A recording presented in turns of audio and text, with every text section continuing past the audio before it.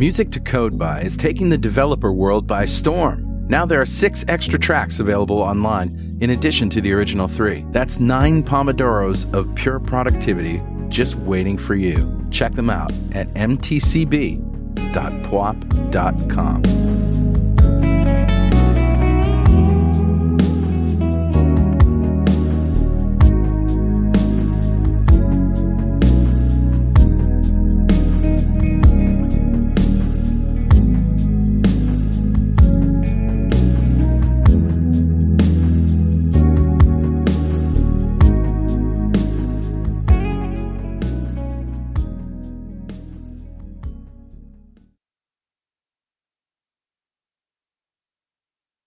.NET Rocks, episode 1232, recorded Sunday, December 13th, 2015.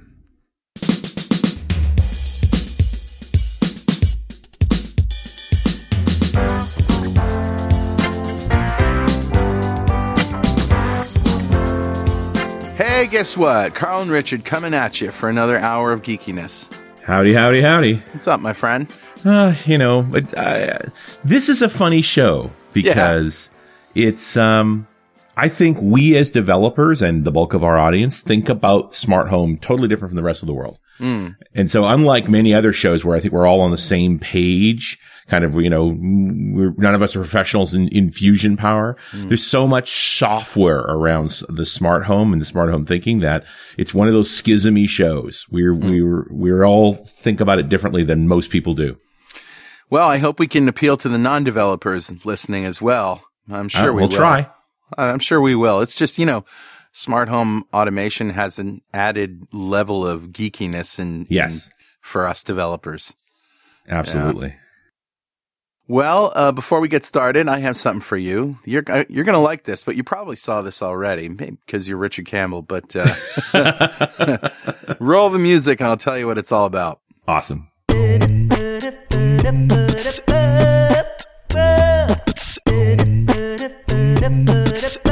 All right, buddy, what do you got? By the way, first, a trivia question. What was the number of the .NET Rocks show where we first did Better Know Framework? That's a great question. It's been so long. It's been a long time. You're going to be blown away. Is it like in the 300s? You're close. 243. Wow. Yeah, we didn't even have a name for it. And then in 244, you named it Better Know Framework. And then 245 went by, and then in 246, that's when we actually introduced the music. That's when you grabbed on and really turned it into a thing. So since episode 246, that's almost 1,000 episodes ago. That's what I'm saying. Isn't that crazy? And somebody tweeted me recently. This is how I know. Somebody tweeted me and said, "Hey, do you have a list of all the Better Know frameworks? That would be really cool because, it's a lot of work. Thanks. Bye." And I was like, well, yeah, it's a lot of work. I don't want to do it either. But then I just started digging into it. How many actually are there? And, almost 1,000 shows. Almost 1,000. Wow. So anyway. That's funny. But anyway, here's what I have today. Okay. I don't know if you know this, but there was this whole conspiracy theory about how the United States never went to the moon, right? Right. And that Apollo was staged in Hollywood. Yes. Stanley Kubrick was the director. Yeah, exactly. Well, apparently NASA had enough of that and decided to release something like, 15,000 photos from the Apollo mission and put it on Flickr in the Project Apollo archive. So you can go to apollopics, that's PICS.pwop.me, and that's APOLLOPICS.pwop.me, and you can see them all in their amazing glory. Oh, yeah. They are gorgeous, too. Yeah. And they also contain all of the pictures that make the conspiracy theorists question them. Yeah. Right. Because, because when you're operating in no atmosphere and so forth, there are different visual and environmental effects and things that people can turn into, this is all fake. Right. But it helps to have so many pictures and not carefully, organized pictures just to look. There's a lot of pictures here. And they seem so random. That's what's crazy about it. It's, like they're just shooting off the front of the ship or out one side and just click, click, click, click, click, click. You know, the way that people actually on a trip would do. Right. It's crazy. I know. You know, it's funny you mentioned Apollo too, because I've been thinking more about what is it actually going to look like with humans going to Mars, and we forget about. Everybody remembers Apollo 11. Yeah. Do you remember Apollo 10? No. Apollo 10, they took the lunar lander to the moon. They just didn't land it. Oh, okay. Well, I know that. How many missions were there in Apollo? A dozen. Okay. But, you know, but it's just sort of this reality that the first time we send humans to Mars, they're not going to set foot on Mars, right? They're probably just they might even just do a flyby. They might not even stop the way Apollo 8 did. Apollo 8 just went around the moon and came back, right? Because you got to test all that stuff. Yeah. So, and then I've also been looking at mission specs around things like landing on one of the moons, like Deimos. Crazy. Or Phobos, you know, like it's just really going back and looking at Apollo and remembering there were guys who went to the moon, got in the lander, flew it around, and then went back. They never landed. Right. That's so and nobody remembers. So disappointing. You were right there. Yeah.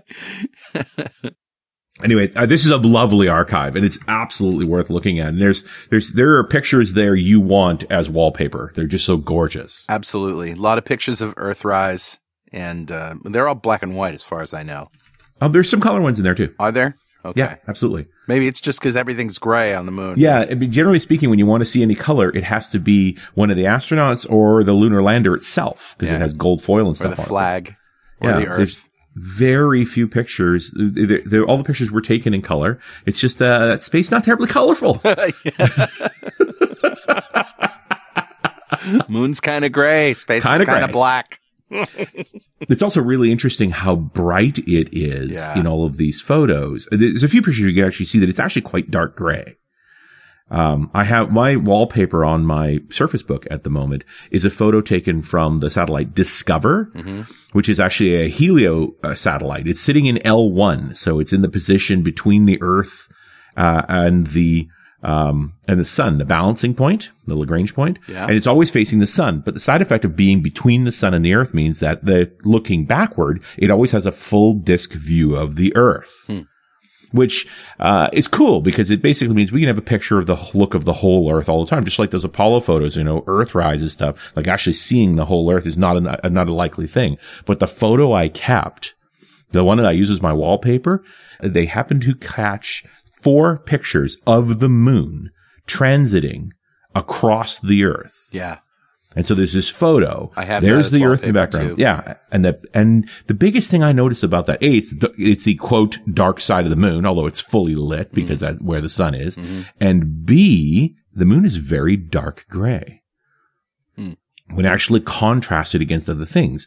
When you're standing on it or when you're looking at it up in the sky and the sun shine and you're looking at the solar reflection of it, it's quite a bit whiter.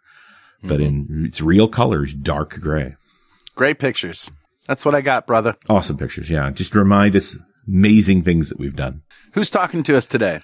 Grabbed a comment off of the Geek Out, the Artificial Intelligence Geek Out, 1169.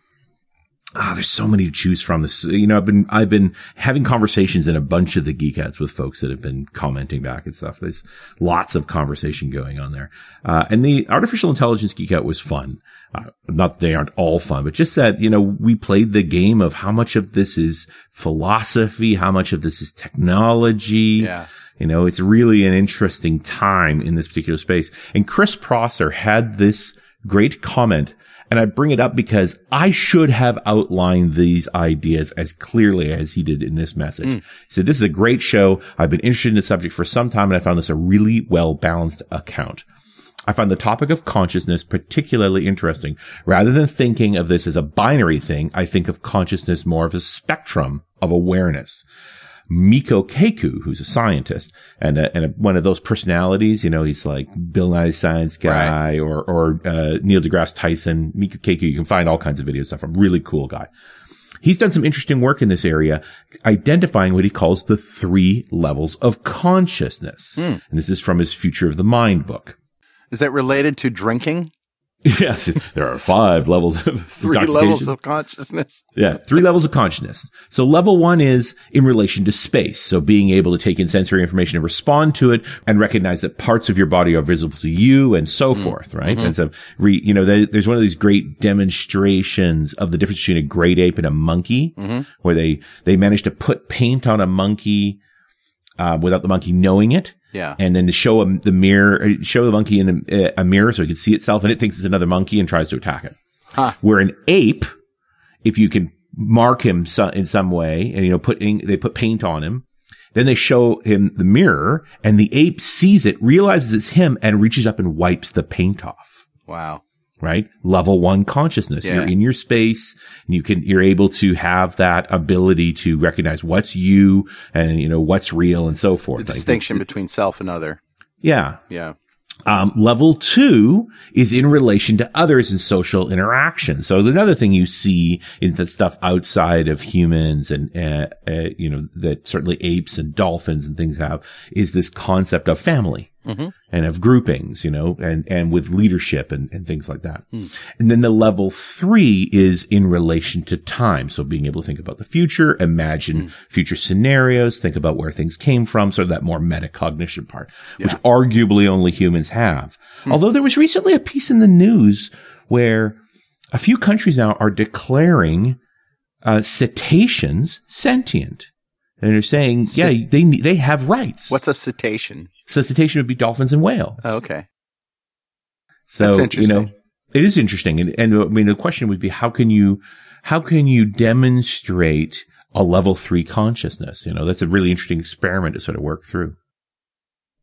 Yeah. And of course, Chris goes on to mention, this is another thing that Michio Kiku talks about, is the concept of metacognition, our ability to think about thinking, falling into an even higher level of consciousness. And we may be able to define that in more detail, and there may be more beyond that. Who knows?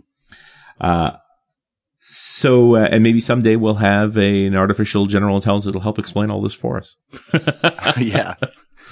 In simple, easy to understand language, right? Yes. What about thinking about thinking about thinking? There you go. Then everything just happens really slowly. And one of the reasons I bring up the whole AI thought is that, Elon Musk and Peter Thiel and some of the folks from Y Combinator recently announced in the news that they are working on an open AI initiative with the goal of making artificial intelligence available to everybody. And they funded it to the tune of $1 billion. Their concern is that AI is inevitable, and that if it's purely controlled by profit-driven corporations, it could become very dangerous for the rest of humanity. And so the only thing to fight an AI is a bad AI is a good AI. And so they're doing it all open source with the intent to give it away. They made it's a charity, 501c3. Wow. Yeah. So, Chris, thank you so much for your comment. The .NET Rocks mug is on its way to you. And if you'd like a .NET Rocks mug, write a comment on the website at .NETRocks.com or via any of the social media. We publish every show to Facebook and Google+. If you comment there, we read it, we'll send you a mug. So why don't we start for mere mortals with the generally accepted definition of what smart homes are? Well, the problem is that the term's evolving. I'm actually reading in places where people are saying, stop saying Internet of Things, start saying smart home, which I think is bizarre because the smart home's a way older term. But I realize it's a way older term to tech people, not to the general public. It's also sort of a subset of the whole Internet of Things. You would presume. Thing, which is not just about the home, right? I mean, it's about measuring data wherever it is in the world. Yeah. Just being able to instrument and measure things. And I think when you think of this, when you think of the problem that is, how do I create a smart home from a developer's mind space, you tend to go through this first I instrument, then I program. But again, I don't think regular people think that way. But if you go back into the 60s and 70s, even with technologies like X10, folks have been building finicky little gadgets, essentially, to create some sense of smartness in their home for decades. Yep. It's just that the stuff is unreliable and it's unrelatable to everybody else. My house, and you've been in it, well, yeah, runs it runs the ragged edge of what my technically savvy family will tolerate. Right. It's a good way to put it. You know, there's a lot of technologies before digital that made our homes smarter, just like light sensors and Sure. and clappers and things like that. All those kinds of things. Yeah, they just work. I found a great piece, and I ended up spending way too much time watching and reading on it, about the home of the future, which was part of the Tomorrowland. At Disney World. Now, there's a new one in Disney World, but in Disneyland, 1957 and 1967. That's how old we're talking. Yeah. So the middle of the post-war boom, building boom, all of that sort of thing. They built this thing they called the House of the Future. And for them at the time, the House of the Future was 1986. Wow. So before our children were born. That's crazy. Yeah, here's another crazy thing. I went back and watched the first episode of The Jetsons, which I loved when I was a kid. Did you really? Yeah. And it's just kind of amazing at how much of that stuff is actually commonplace. And I don't mean flying cars and, but, talking robots. Sure. We got them. Sure.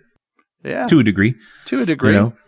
So here, let me tell you about this House of the Future for 1986. Okay. The company that funded it was Monsanto. Oh boy. Wonder now, why in the world would Monsanto fund a House of the Future? Well, what were they doing back then?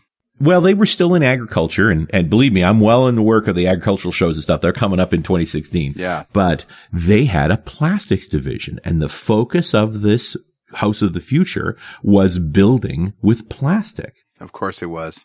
And at the time, nobody had used plastic structurally at all. So they actually had to develop and research an awful lot of stuff.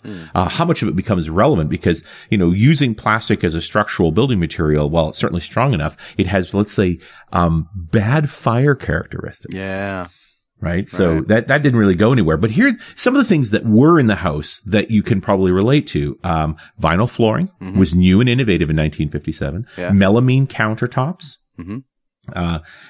All of these different, the fact that plastic doesn't have to have straight angles. In fact, you could make it any shape you want. So there's a lot more curvy, soft structures. Right. This is the late 1950s, 1960s. So the Jetson kind of thing is very in. It's also the first time most people had ever seen a microwave oven. Yep. They had an ultrasonic dishwasher because all of the dishes were plastic, so you could use ultrasonics to clean them. And there was 3 refrigerator-like devices. They called them cold spaces. There was one that was what you would consider a regular type refrigerator. It literally came out of a cabinet, dropped down. There was a freezer one, and there was one specifically for irradiated foods. Wow. Then this is the early stages of the Cold War, right? Everybody believed in atomics and they were going to have their own. I'll include a link to the YouTube videos of this thing. But other things that was a little less offensive to us in this day and age, light diffusion and dimming. So one of the things that plastic can do is diffuse light. Before then, it was just point source lighting. And so it was quite harsh. Right. So the idea that you could put up a plastic ceiling and shine light through it so it's diffuse and you could dim it. That was a very innovative concept for the time. Yeah. Yeah. And they had things like, the kitchen was the center of the house. Mom was able to look into the rooms to see where all the kids were, that kind of thing. So, a lot of the same kinds of electronics that we're sort of doing today, although it's just lovely to see it in big tubes and that sort of retro tech of the time. Very idealistic. I mean, and the funny part is in 1967, when they shut that down, they couldn't destroy it. It was so sturdily built because they were experimenting with plastic that any conventional means of taking it apart didn't work. In the end, they had to send in crews with power saws and cut the thing into pieces to get rid of it. I'm coming back to the Jetsons here. Sure. But the funny thing is that even though we have some of this technology, we don't use it like they did in the Jetsons, right? I mean, we have the ability to do Skype calls and conferences and stuff. So we have the video phone, right? We do. It exists. It exists, but we don't really use it like we thought we would use it. It turns out it's easier and faster to send a text or just a simple phone call than, negotiate when and where a video has to take place. It requires more of us And so I think that people don't use it as much for that reason. I think the futurists back then didn't clue into this idea that attention would be so valuable. Yeah. I mean, why don't we do video conferencing? Because actually getting us both to stop long enough to pay attention to each other is really hard to do. The asynchronicity of text messages and things like that is more in keeping with our current lifestyle. Related to this whole conversation, I found Isaac Asimov's paper. It was published in the New York Times in 1964 at the New York City World's Fair. And he projected 50 years in the future, so 2014. And he talked about things like glowing ceilings and walls and so forth, automated driving, all appliances being cordless because they were going to run on radioisotope batteries. Okay, that didn't happen. The inability of agriculture to keep up with a population of 6.5 billion people, which he underestimated. We were over 7 billion by then, and agriculture clearly has kept up. Stay tuned for that geek out. But the big one was automation was going to take over all the work. So by 2014, we'd all be bored. Well, that's an interesting one because in many ways it has. I mean, the automation of manufacturing processes has really, really happened. It happened. I don't mean, and software is responsible for automating tasks that people did by hand. Yeah, I totally agree. And yet we're not bored. No. We're so far from bored. We're now talking about our children are being harmed by their lack of boredom. Right. This is, it's what's hard to envision from the past coming forward is just how connected we would all be and how much information would be around. And this idea that we'd be perpetually competing for attention. I think it's an incredibly difficult thing. Yeah. And when you think about building a home, the ideal home, we think far more about things like minimizing interruption, minimizing distractions, those kinds of things. Having a safe respite from the rest of the world. Yeah. Folks ask me about how I designed this house, and my thought was, well, I travel for work. My home is the vacation. Right. And it's about exactly that, convenience and low friction. About all those kinds of things. Just to finish off poor old Isaac Asimov now, to make fun of everything he got wrong, because he got a lot right. He also said we'd be communicating routinely with colonies on the moon, and that we'd have housing underwater because we were running out of space. None of those things actually came true, but that's fine. It is interesting to look at how, and I didn't want to go too far into this overall in this show, just the technological advancements in houses in general that have to do more with stuff like smart grid. I think solar panels are going to become super commonplace. Not only are they getting way cheaper, but I've been watching 2 solar panel technologies that I think will be huge in housing. One is these peel and stick solar panels. So basically, after you put your roof on, you stick these film solar panels directly to that surface and wire them up. Wow. So you don't need all the framing and things like that. So, it's a very powerful, inexpensive way to put it on. Are they efficient? They're not as efficient as the rigid ones, but they're cheap.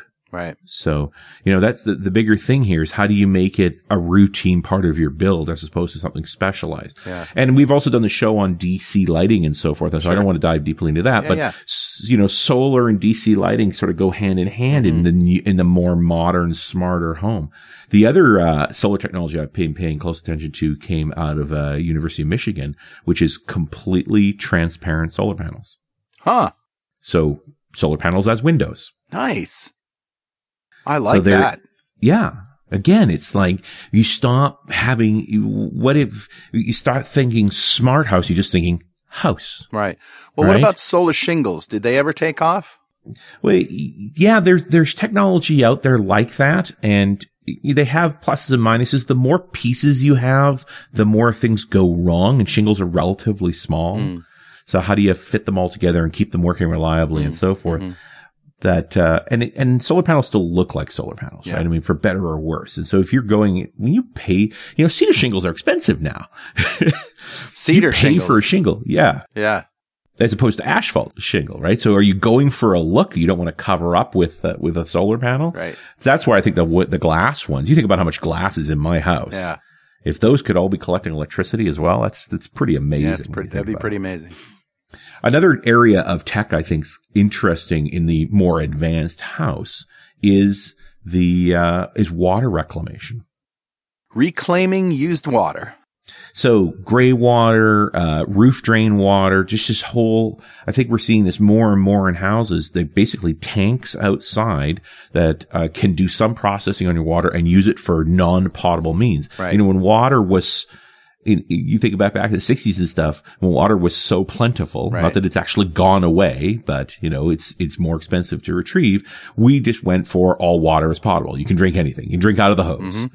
This idea that you would use drinking water for just drinking and cooking and cleaning, and then every other use of water, you don't have to have drinkable water for that.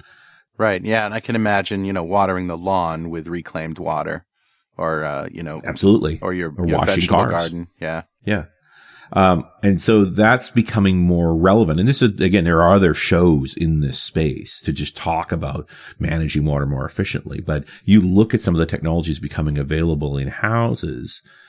We're seeing more and more of this infrastructure upgrade to your house, that your power systems are smarter, that your water systems are smarter, that your heating systems are smarter. One thing that, my house is, I don't know. It's not that old. It was built in 1989, but, it has this big Buderus, water heater and furnace, right? It's right. Like the old school stuff. And what I wanted to do was get, I like the incinerator idea, the idea that the water is cold until it hits the sink, then goes to a really hot coil and you get instant hot water and you're not spending a lot of energy heating it up. And storing it unnecessarily. And storing it unnecessarily, right? Keeping it hot. And you're also seeing that for heating systems now, too. Heating and cooling systems. Rather than having central heat and central cooling with all that pipework and complexity, what if you could have a small box that sort of fits underneath a window that's able to do the heating and cooling for a given room? Mm-hmm. So it's just sort of inherently, you have granular heating and cooling per room. So I mean, those are interesting advances. Well, they have these sort of smaller outdoor HVAC systems that then you go through the wall and have a little vent and that kind of stuff. You see those in restaurants and things like that. Yeah. Because they're easy to implement. And I don't want to sidetrack again because we have a lot of smart home, but I'm still loving the geothermal idea. And we're gonna talk some more about that in the future. Sure. I'm looking into geothermal for cooling for replacing my AC. Yeah. It costs money. Yeah. Hey, Richard. Yeah, buddy. Guess what time it is? It must be that happy time again. Oh, it's the happiest time of the year. You know why? It's Why? time to announce the winner of the $5,000 shopping spree. Woohoo! We're doing it. We're finally doing it. But before I tell you who won, Dev Express is going to love me for this spot. Become a UI superhero with Dev Express UI controls and libraries and deliver elegant .NET solutions that address customer needs today and leverage your existing knowledge to build next-generation, touch-enabled solutions for tomorrow. Whether it's an Office-inspired application or a data-centric analytics dashboard, Dev Express Universal ships with everything you'll need to build your best without limits or compromise. Learn more and download your free 30-day trial at devexpress.com/superhero. All right, buddy. For the big one, who's our winner? The winner is Elizabeth Groom. Congratulations, Iowa. Elizabeth. Golf clap for you. A huge round of applause for Elizabeth Groom. Elizabeth, are you there? I am. And you're from Dubuque, Iowa, right? Yep. Is that anywhere near Dubuque, Saskatchewan? No, nowhere near. My father's family traces lineage back to Dubuque, Saskatchewan, where you can watch your dog run away for 3 days. Kind of flat. Wow. Not the same place. So I was impressed at how quickly you got back to us when you got the email. Did you think we were Nigerian scammers? Yes, absolutely. But I thought, well, what the heck? I can reply. He already has my email address. And then, well, what the heck? You can have my shipping address. I was waiting for you to ask for $1,000 to pay for the items, but yeah, no, it's real. It's really exciting. Right. We'll send all this to you as soon as you can secure our bank transaction, yada, yada, with a credit card. Yeah, sure. So, tell us what you got. I did a couple of music related things. I'm a big swimmer, so I got a phone conducting MP3 player, which means that I can listen to it underwater. That's and, cool. Yeah, I'm pretty excited. And then Bluetooth speakers and a speaker that'll hook onto my bike for biking. And then a bunch of home automation stuff was basically the rest of it, other than, of course, the really cool Surface Pro 4 that I'm really excited about. Yeah. And you got one for you and one for Hub, right? Yep, one for my husband. My husband's in the technology field too, so I couldn't possibly leave him out. And what do you do at your company there, Cartograph? I'm a software engineer. We work in the .NET stack and JavaScript. That's awesome. How long you been listening to the show? Oh, man. Maybe 5 years, ever since I learned that it existed. Oh, cool. And you've been a member of the fan club for about that long, too? Yep. Oh, that's great. Pays off. Yeah. Richard and I are doing a show here on home automation. What are you using what do you hope to do? What's the end goal with your home automation system? Well, some of it security, are the doors opening when I don't expect them to be? Some of it, peace of mind. Did I close the garage door or didn't I? And then some fun stuff like, dimming lights with voice commands and things like that. Awesome. Yeah, and I noticed you included an Amazon Echo in your list of goodies, which I think is a very cool device. I'm just wondering if we can get to a place where that ties into your home as well, because it's such a good voice recognition device. Yeah, it actually right now hooks in with the SmartThings hub.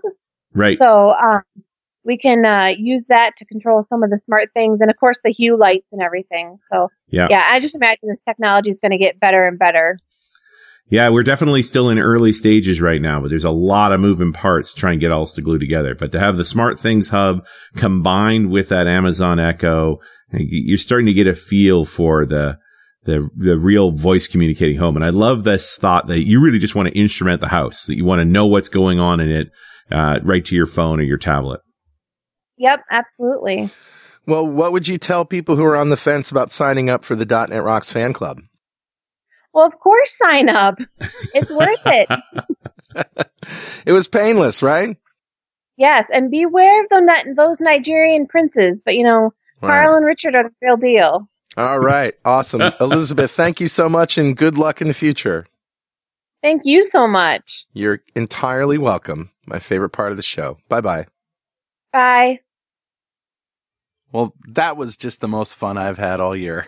Yep. Yeah. Wait all year to do that. Now it's done. Here it is. Sorry for everybody who didn't win. I know that, picking one winner in 8,000 is kind of, you make 7,999 enemies in one friend. So we know it's kind of dangerous, but, hang in there. You'll win something. And how eventually. Convenient that Elizabeth wanted a smart home system. Yep. And it really focuses on this idea of what a modern smart home looks like. So let's get into definitions. Okay. Because I would argue that the smart home that we actually want does not exist. Okay. That today we're really in a place that you could call the connected home. Yeah. So devices that communicate to you and, maybe via the cloud, but don't necessarily speak to each other. A smart home needs devices that really talk to each other. But, let's pick on the Nest. I think the Nest thermostat is a beautiful work of art, a remarkable piece of technology, way smarter than we even realize, which is what we want, right? I mean, we've had quote unquote, intelligent thermostats, even going back to that Monsanto House of the Future. They talked about this intelligent thermostat. But nobody thinks about your thermostat, right? You can go in and program times for turn the temperature down here to up there, so forth. Today you could get, even with a Nest, it could be automatically turning down your temperature during the day. And then on your way home, you decide, oh, I'm coming home early, turn on the cooling now. But I don't think about that. You don't think about that. Right. When I think about a smart home, I think a connected device like a Nest is able to figure out my patterns that I normally do. Yeah. And say, okay, well, during the day, the house is unoccupied, so we're going to let the temperature drop or stop cooling it. But they normally get home around 4:00 in the afternoon. So at 3, I'll start adjusting the temperature back to where they want it to. Yeah. Except one day you come home at noon. Right. Now, if you're dealing with a connected home, if you remember, you could tell the Nest, hey, adjust the temperature now, I'm on my way, right? There's a remote connection. Sure. But a smart home would be the Nest in contact with the car saying, hey, you're headed home. Or just a occupancy sensor when you're inside the house. Anything. Yeah, well, by the time you're already there, that's fine, right? It's the trick is, can I anticipate need rather than respond the moment stuff happens? Although occupancy sensors are very challenging. Mm-hmm. Like, it's not easy to actually figure out if a room is occupied. Well, yeah, with the right technology you can, but, what technology would that be? I'm thinking the Kinect. The Kinect, the Microsoft Kinect, even the earliest one can sense that there are people. Yes. And that's really all you want to know. You don't need to know a whole lot about them, but are there people in here? Yes. And, it has false positives sometimes, but not often. I like the idea of the Kinect being able to map each room, because not only could you tell whether or not there's somebody in that room, you probably know who they were. Yeah. Because you can recognize their form well enough, and you can even have a pretty good guess at what they were doing. I ran that idea balloon up in my house. I floated that one around, and it quickly got popped. Well, yeah. Because it comes down to the same old thing. There's a camera in every room. Yeah. And people don't like cameras in their rooms. Nope. Right? And, would you be able to rent out your house on Airbnb if there were cameras in every room? Yeah. No. I don't think so. I say no. That'd be a problem. If she made whole movies about that kind of creepiness. Yeah. So, it's always a problem.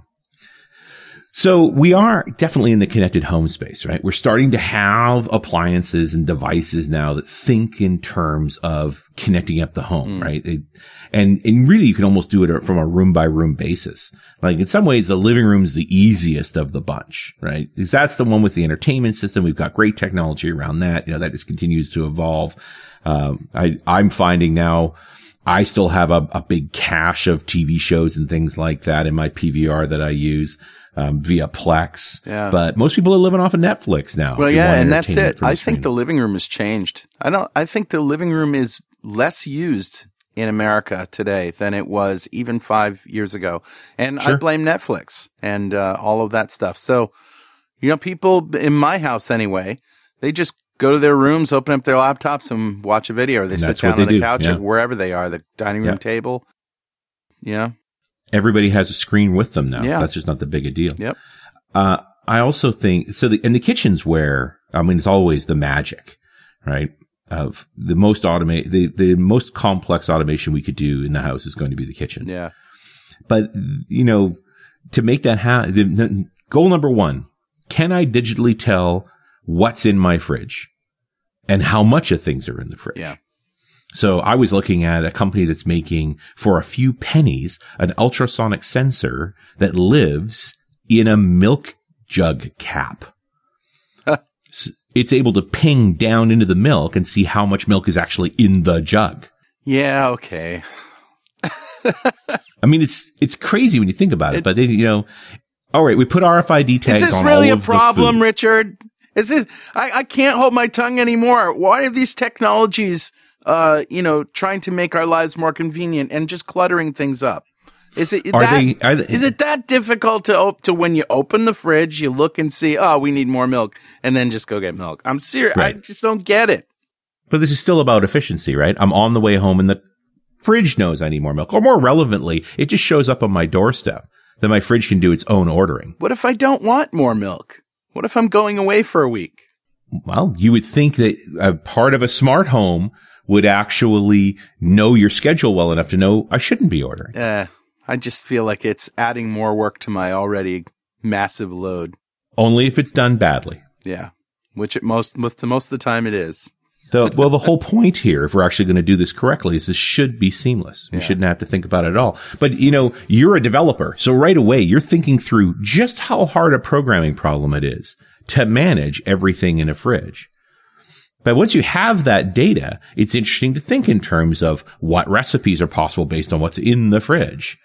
Yeah. As well as what's actually being consumed. Get back to the instrumentation of people. Here's the number of calories flowing through this house every week. Right? Who's eating what? Yeah. This is not even the creepy part, dude. Wait till you start talking about some of the stuff that's going into the bathroom. Well, I already know about that. The intelligent toilets that actually, every time you pee, measure your blood sugar level. Yeah, that would be helpful. Right? It even gets better than that. When you sit down, it's able to measure your weight, figure out your BMI, even figure out your blood pressure.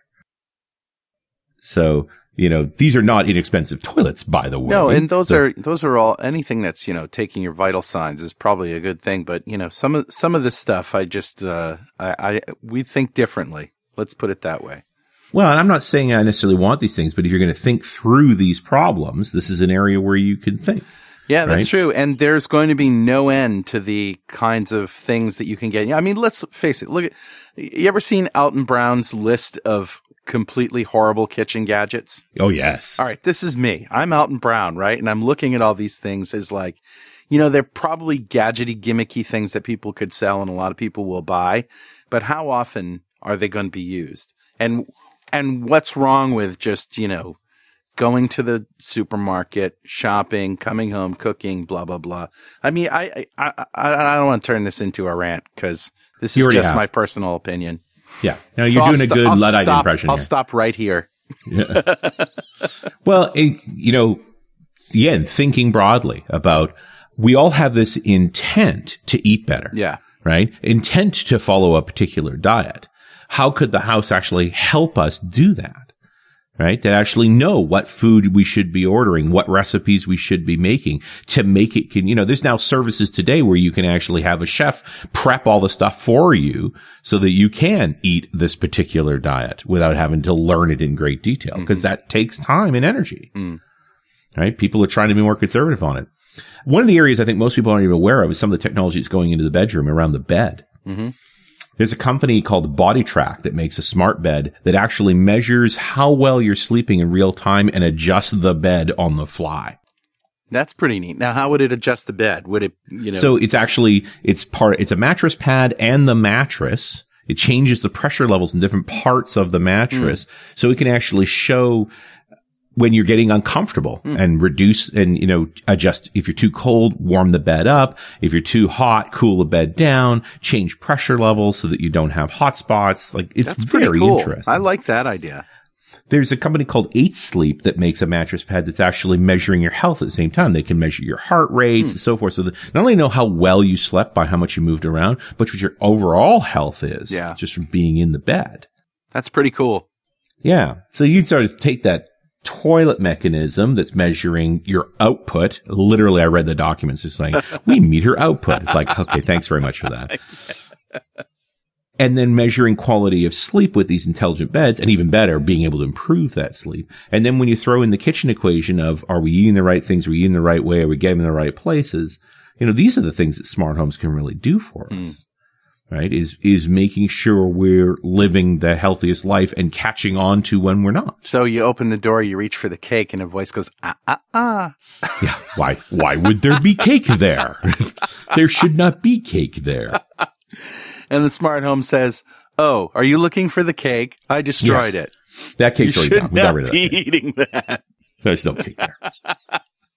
That'll be $10, please. Nice. The other aspect where it gets interesting with a smart home, and you get into this whole occupancy sensor thing, is this idea of appliances that only run when you're not present, right? Yeah. These Roombas, these automated vacuums, right? Yep. The most common robot today is this bloody Roomba. Right. It would be great if it only ran when there's nobody in the house. Sure. Right. But you don't want the pay for the Roomba to be able to do room detection. You want it to be able to integrate with the overall house to know, oh, the house isn't occupied. I can run the Roomba around. Right. So you want to be able to hook up occupancy sensors to some system where that is just a generic input. Right. And then the Roomba can read that input from the system and know that you're not there, so it can clean the room. It's now able to do that. And then again, it gets into appliances, resources within the house, smart talking to each other. Yeah. And these are all programming problems. So again, our regular audience and you and I, we just don't think it's a big deal. Right. But for everybody else, it's, stunningly, how do we make that work? And you keep thinking about these things like we need a hub of some kind that orchestrates all of this. And there's all these competing standards going on right now. Like everybody's trying to standardize everything to try and make all that work together. You try to work with the power company to have standard ways of measuring how much power it costs so that appliances run when the power is less expensive. And, if you're using a DC lighting system with a power backup for it, you just go, hey, come off the grid right now because we're under high load. And run off your batteries for now, right? Use your power wall for that. The way Tesla's offering that technology, you want all of that intelligence, and it requires standards that they're just not getting to. It's always the same thing. XKCD did this great cartoon about this. 15 standards. We should all unify them. So we come up with a unified standard. Now there's 16 standards. Yeah. There isn't a single right way to do this. And there's a real question of whether there should be a hub at all. Could it all just be peer to peer? So I was looking at what are the sort of core things we can count on. Like for instance, smartphones now, I think they're this sort of safe thing. If we're just talking about the Western world, right, pretty much everybody in your house has a smartphone up to once they get to a certain age at least. And so that's one way. I mean, talk about occupancy sensor. The one thing you probably have on you is your phone. Mm-hmm. So, as long as you see the phone moving around, you probably know who that is. Yeah. And that's a pretty good interface to all your devices. When I did the build of this house in 2008, 2009, I put stuff in the walls. And that seems foolish now. Mm-hmm. Why would you put a display on a wall? Right. When the phone is what you want to control everything with anyway. Right. Yeah. We used to think about that, putting iPad-like things on the wall to control stuff. But you're right. I want it just on my phone. It's easier. Yeah. You want it on your phone? Maybe you want it on a tablet, right? I now have the music system in my house because I have a certain number of neighbors that are very particular about music, more particular than I am. And so I configured a tablet for controlling the cue of music when we're having a party in my backyard. Yeah. So I can hand it to that person and go, here, knock yourself out. Right? Don't complain. Change the music yourself. Have you looked into sort of the latest in home robots like 21 or Honda's Asimo or any of those guys? I've been watching those things for years, but they don't do anything. They don't really do anything, yeah. There is something that Asimov got right in that 1964 piece. He said, yes, by 2014, there will be some robots, but they won't do much. Yeah.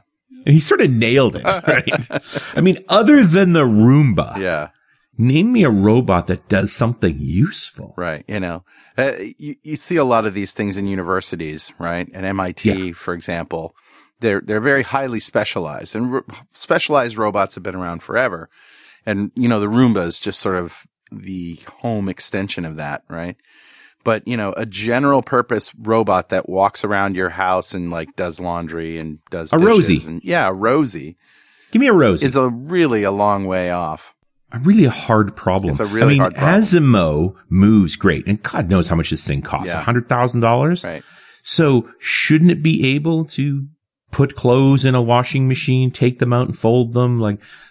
We just take that stuff for granted. Right, how hard it is. Right? There was a breakthrough robot that could fold shirts. And I think I showed a video of this or talked about it on one of the other podcasts. I can't remember. Do you remember seeing this video? It could actually fold shirts, and this was like a wonderful thing, but it had to be sitting in the right place. The shirts had to be in front of it. The input has to be in a specific format. That's the problem with the real world. It's random. Well, and there's the Baxter robot. That was the one, Baxter. Yeah. Well, Baxter's continued to evolve, but Baxter can do all kinds of interesting things, but what he doesn't do is walk around. Right. But the most important, he looks like an industrial robot in the sense that he has arms and so forth. But the main thing that Baxter has over every other industrial robot is that it can see people and not hurt them. Right. It has safety mechanisms built in. Yeah. So that you can bump into it and stuff. You could actually have a Baxter in your house. Yeah. And it's not outrageously priced. That thing's like $50,000. Right? I mean, that's expensive. It's not, when you start thinking of it in terms of labor multiplier, right? It's the cost of a worker, an annual wage of a decent worker, except that it'll work 24 hours a day. Do we really want electronic slaves? Is this where we're going to? What? How do you make that? How do you call that a slave? Well, right? because isn't your smartphone a slave? I suppose it is, right? I mean, but a humanoid thing that does human stuff that humans don't want to do. It's kind of so you're anthropomorphizing the robot. Yeah, projecting humanality onto this walking thing. Yeah. Yeah. I don't know. That's probably something that we'll have to talk about down the road. Yeah. Well, you get into this problem of sentience. Right. So there's a BBC TV show called Humans that is about life when you have humanoid robots that are able to do the laundry and the dishes and so forth and look human. Yeah. And I won't spoil the story. It's a typical BBC. It's like 9 episodes. It was stunningly good. Yeah. And just sort of grabbed you into this idea of what if they were sentient? Mm-hmm. So the big issue we sort of walked around so far is the programming problem. Right. Right. And I struggle with it back and forth because, of course, as devs, we're like, I'll just write the code for this. But how do we make this work for everybody? Yeah. How would we really make this feasible? And you've played with if this, then that. Sure. Right. Which is that's a tool that a lot of people can get their head around. Yep. So the MIT labs, and specifically their fluid interface lab, have sort of taken if this, then that to the next level with a thing they call reality editor. So again, as a dev, you can see right away what they're doing when you see the videos of reality editor. On devices, they have tags. They look vaguely like QR code tags.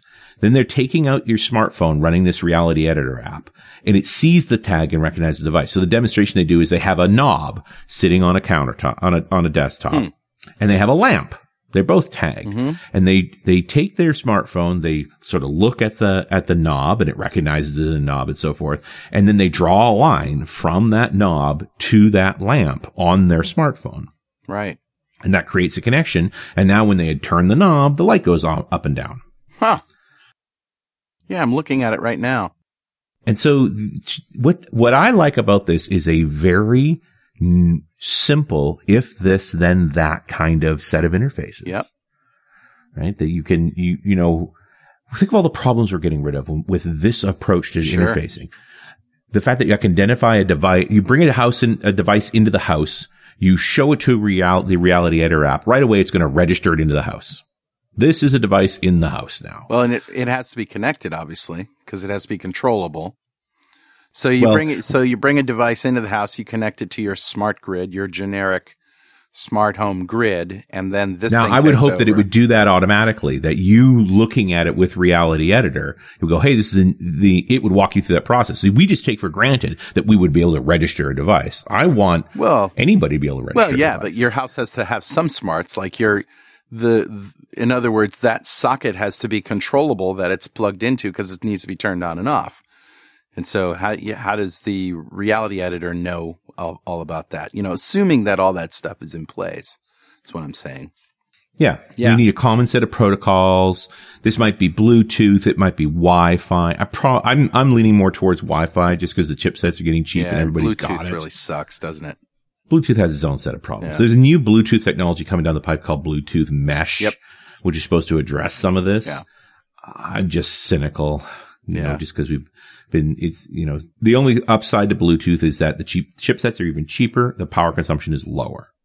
App developers don't understand Bluetooth and how it impacts their apps, though. I'm just having more than 2 Bluetooth devices that are connectable to your phone causes weird problems with all of them.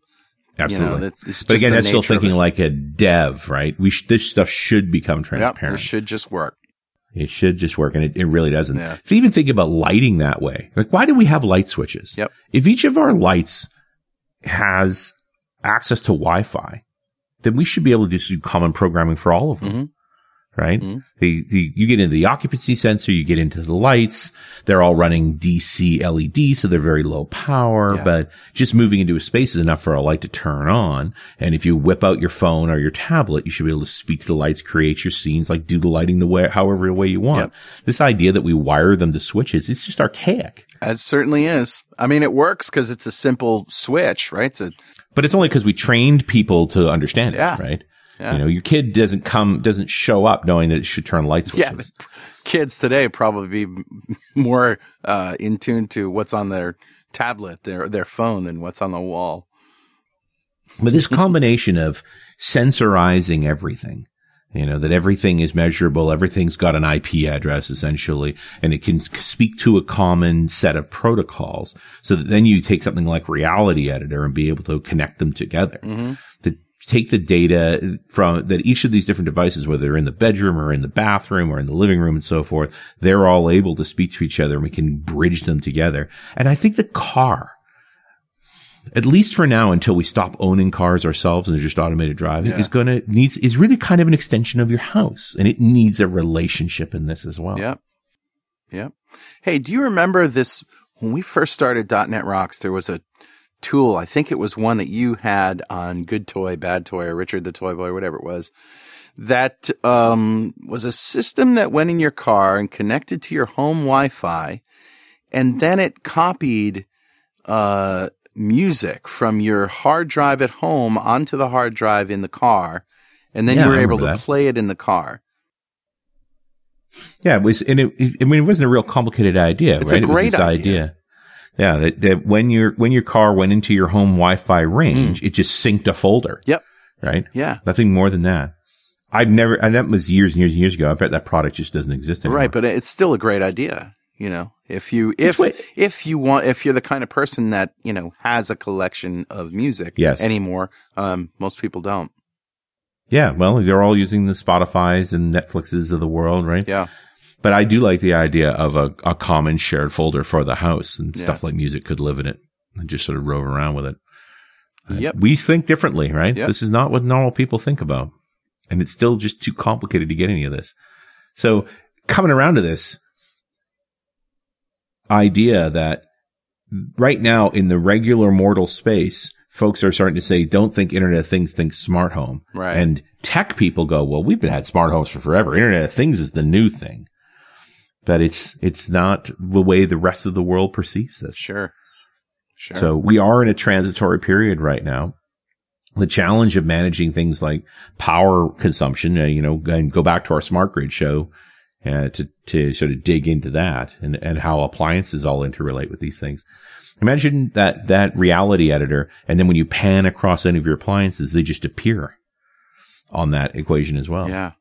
This is a really good time to caution the user, especially, the casual user, about security in the home, in the smart home, because... Yes, if you want to have some fun, search for hacked smart toilet on YouTube. Yeah, I mean, you just don't think of what people can do if they're just outside in your driveway or passing by and they have the right tools. They can make your life miserable. So we on one of the first Internet of Things shows that we did on .NET Rocks with Clemens Fasters, he gave us an always do list, and one of them was always have your devices, your sensors, only be clients. Have them connect to something. Don't allow things to connect to them. Right. And you can still operate this network and make multiple connections. It's just that the way that the networking goes, you want them outgoing connections only, so that you don't have all these attack vectors. And then, obviously things that can communicate with the network go through, specialized gateway for that. So yeah, you need to be able to turn lights off and on. Yeah. So if you're out there shopping for stuff and you see all this, connect to your whatever, your furnace with your smartphone, I wouldn't do that. If you're really talking about connecting directly to it. Yeah. That's what I got, buddy. All right. Good stuff. And congratulations again to Elizabeth Groom. And, go sign up for the .NET Rocks fan club. Yeah, for sure. And let us know what you think. Smart homes was one of those terrible topics that it just covers so many different things. We've cut off a niche of it and talked about it today, but there's obviously more. Write some comments on the show. You might get a mug. Yep. And certainly we'll have more conversations about this because it is a moving target. Definitely. Can't wait to see what the comments are. Absolutely. All right, my friend. Thanks a lot. You bet. And we'll see you next time on .NET Rocks.